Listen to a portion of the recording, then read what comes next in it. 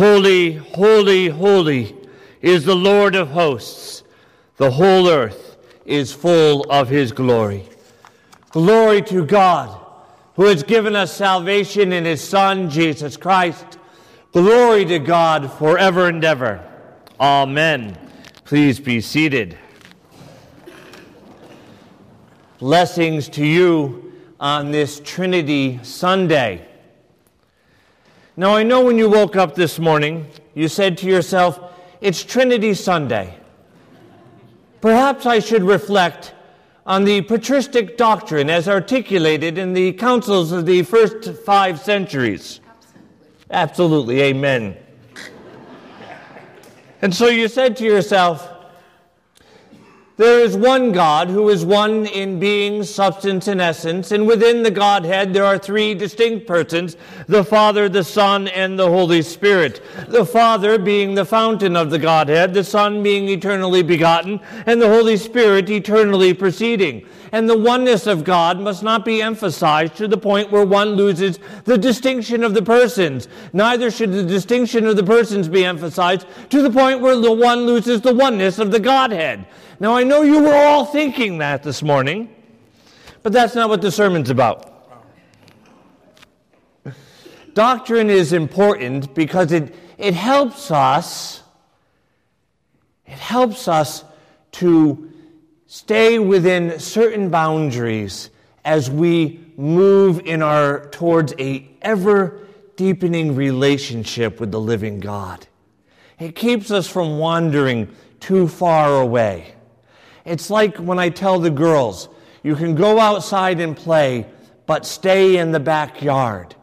So I want them to play, I want them to have fun, but I want them to remain within a certain area so that they don't wander too far away. And if they begin wandering too far away, then I'm going to have to put a fence up around the yard. And they're still free to dance and play and run wherever they would like in that yard, and yet the fence will establish the parameters of that area. That's the importance of doctrine. Doctrine tries to keep us on the right path. It keeps us from wandering too far in any one direction. And when persons come along who greatly challenge the essence of doctrine, then the church has to establish the parameters. It's not meant to extinguish the freedom that people have, but to simply keep them on that right path.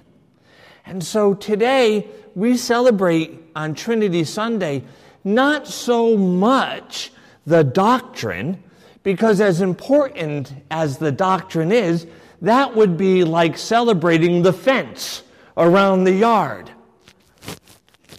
Right? No, what we celebrate, what is fun for us, is all the joy that we can have within that yard. And if you think of the yard as one's relationship with the living God, it is that we rejoice in today. It is not about the doctrine per se as much as it is about relationship. Relationship with the living God. Now raise your hand if you believe that the goal of Christian life is to get to heaven. But if you do, know that that's the wrong answer. Now, raise your hand if you believe the goal of Christian life is to get to heaven. Wow, that is great. Not a single one of you raised your hand. Amen. Amen. Raise your hand if you believe the goal of the Christian life is to enter into a personal and eternity-changing relationship with the living God. And that's the right answer. Wow, look at that. Look at that. You all understand. You see, it's not about, can I get to heaven? It's about the relationship. Now, when I married Christine, she had a lovely home in Virginia. If the goal in marrying Christine was not to have a relationship with her, but to get into the house. That wouldn't be a very healthy relationship, right? Do you take her? It'd be your wife, you betcha. I get a house in Virginia, right? No, I married her because I wanted to have that relationship with her. And so the goal of the Christian life is not to get into God's house, right? Heaven, but to have that relationship with Him that is intimate and personal and life-changing and wonderful forever and ever. This is the goal of the Christian life. Now, it's known in the Greek as, does anyone know? No, that's what comes from it. Yeah, what? No, koinonia is close. It's theosis. We're going to talk about koinonia next week. For all of you who said, I want to know about koinonia, come back next Sunday. But it's theosis. That's right. Theosis is in Greek. And what theosis is the very goal of our life. It's the very meaning of this life. If you're looking for the meaning of life, here it is. God wants a relationship with you. One that is personal and eternal. And that's what theosis is. It's coming to know God as our Father in Jesus Christ through the Holy Spirit. This is the very goal of our Christian life. So Trinity Sunday is not so much about celebrating a doctrine of the church, as important as that doctrine is. It is a celebration of the relationship that God the Father, God the Son, God the Holy Spirit desires to have with you and me. That is the joy of this day. Romans 5:5. I know you were just thinking, I bet he's going to say Romans 5:5. Right? Romans 5:5. God's love, that is the Father's love, has been poured into our hearts through the Holy Spirit, which He has given to us. Wow. The Father's love has been poured into our hearts. So the Father's love, which is an eternal love, has been poured into our hearts through the gift of the Holy Spirit. Now, the Father's love is before all time. The Father's love is eternal. The Father's love is unconditional and everlasting. And it's that love that He has poured out into your heart. Right? And every once in a while, if you're feeling like that is emptying, then, say, fill me up, Lord. Fill me up. Pour out that Spirit anew. Fill me up. You know when you go into the gas station? How much do you want? Fill her up. Right? So God's love is eternal. In whom do we know the love of God? We know the love of the Father in Jesus Christ, His Son. Jesus is the very heart of the Father, given to us. And He opened His heart for us on the cross and poured out His heart, His very life for us.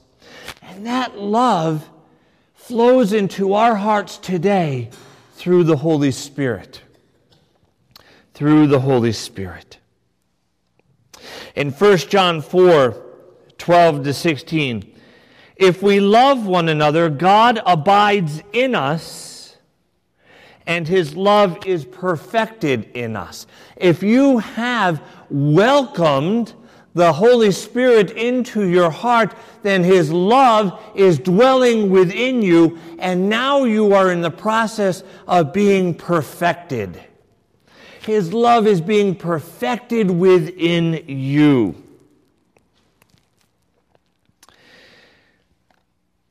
By this we know that we abide in Him, and He in us.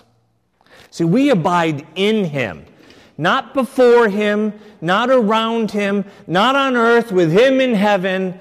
We abide in God. God has invited us into His heart. By this we know that we abide in Him and He in us, because He has given us of His own Spirit.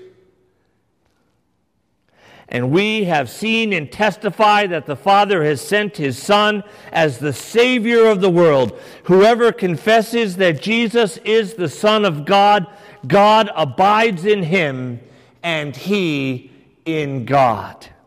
So we know and believe the love of God has for us. God is love, and he who abides in love abides in God, and God abides in him. In him. I mean, what kind of relationship would it be if I said, I love you, and you said, I love you too. And I say, hey, okay, but keep it over there, right? See, no. When we say we love someone, right, we go and we hug them, we love them, we share in their life, and they share in ours. We take them into our heart, and they take us into their heart. Can you imagine the infinite, all-holy, eternal, majestic, omnipresent, omniscient God loves you personally and desires to have a relationship with you?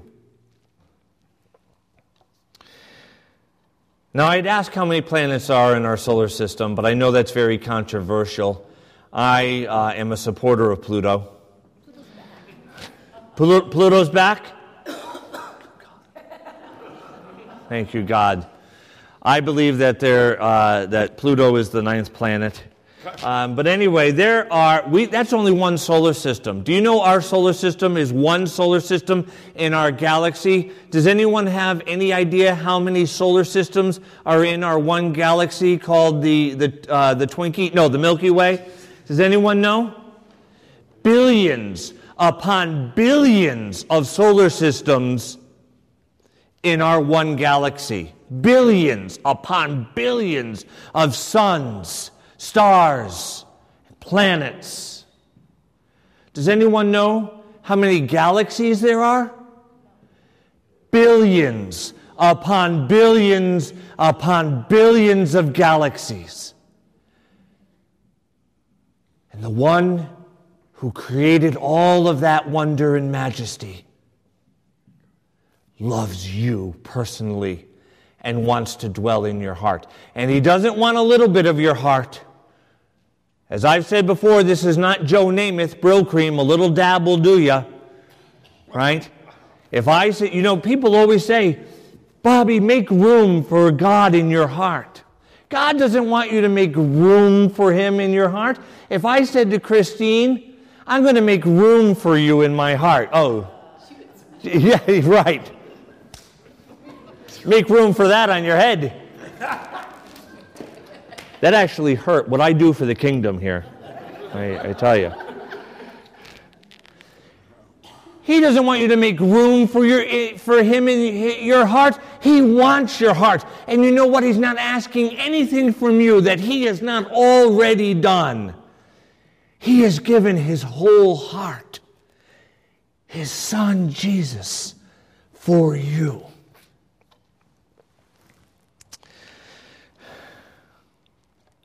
How intimate is this? John 14:23, Jesus says, if a man loves me, he will keep my word, and my Father will love him, and he will come to him. And we will come to him, and we will make our home with him. We think of God's home as somewhere far away, way off in the distance in heaven. And yet, Jesus tells us that God the Father and Jesus, through the Holy Spirit, desire to have their home in your heart. In your heart. John 10:14-15a, Jesus said, I am the good shepherd. I know my own, and my own know me, as the Father knows me, and I know the Father. That's intimate. That's personal. In the culmination of all things in Revelation chapter 21, verses 5 through 7, it says, "And he who sat upon the throne said, Behold, I make all things new. And he said, Write this, for these words are trustworthy and true. And he said to me, It is done. I am the Alpha and the Omega, the beginning and the end. To the thirsty I will give from the fountain of the water of life without payment." Without payment. It's a gift. "He who conquers shall have this heritage, and I will be his God, and he shall be my slave." That's not what it says. "And I will be his God, and he will be my servant." That's not what it says. "And I will be his God, and he shall be my child." That's what it says. "And he will be my son." And that's the intimate relationship that God the Father, the Son, and the Holy Spirit have for us and desire with us. And it's the Holy Spirit now who draws us into the life of Jesus. And it is in Jesus that we come to know God intimately as our Father. Romans 8:9 and then 13 to 16. "You are not in the flesh. You are in the Spirit, if in fact the Spirit of God dwells in you. Anyone who does not have the Spirit of Christ does not belong to him." So you can't have Christ if you don't have the Holy Spirit. People will say, "Well, I'm in Jesus, but I don't go for this Holy Spirit thing." This Holy Spirit thing gets a little weird from time to time, right? If you don't have the Spirit, you can't have Christ. If you don't have Christ, you cannot know God intimately as your Father. Anyone who does not have the Spirit of Christ does not belong to him. If you live according to the flesh, you will die. That is, if you live according to your own desires and the ways of this world, you will die, because this world is temporal. It is for a time. But God's word is eternal. It is forever. So if you live according to the flesh, you will die. But if by the Spirit you put to death the deeds of the body, you will live. For all who are led by the Spirit of God are sons of God. So if you have the Spirit of God dwelling within you, you are in Christ, and therefore the Father loves you with the very love he has had for his own Son from all eternity. For you did not receive the spirit of slavery to fall back into fear, but you have received the spirit of sonship, when we cry, "Abba, Father." It is the Spirit himself bearing witness with our spirit that we are the children of God. We are the children of God. Galatians 4:4-7, "When the time had fully come, God sent forth his Son, born of a woman, born under the law, to redeem those who were under the law, so that we might receive adoption as sons. And because you are sons, not slaves, not servants, but children of God, God has sent the Spirit of his Son into our hearts, crying, Abba, Father. So through God you are no longer slaves, but children, and if children, then heirs. All that is God's, God desires to give to you. This is what we celebrate today on Trinity Sunday. The relationship that we have with our God, the Father, the Son, and the Holy Spirit. For it is the Holy Spirit who is in the world and within the church and at work within your heart now. It is the Holy Spirit who draws you in to the life of Jesus Christ. It is in Jesus that you become what he is by nature. You become by adoption and grace children of God and heirs with him. And it is in Jesus that you can call God personally your Father. On this Father's Day, know that God has revealed himself as your Father, and he will never forsake you or abandon you. He will always be with you. If you but allow the Spirit of God to dwell within you and be with Jesus, though he is this by nature, be this by grace, the children of God. Glory to God, who has given us salvation in his Son, Jesus Christ.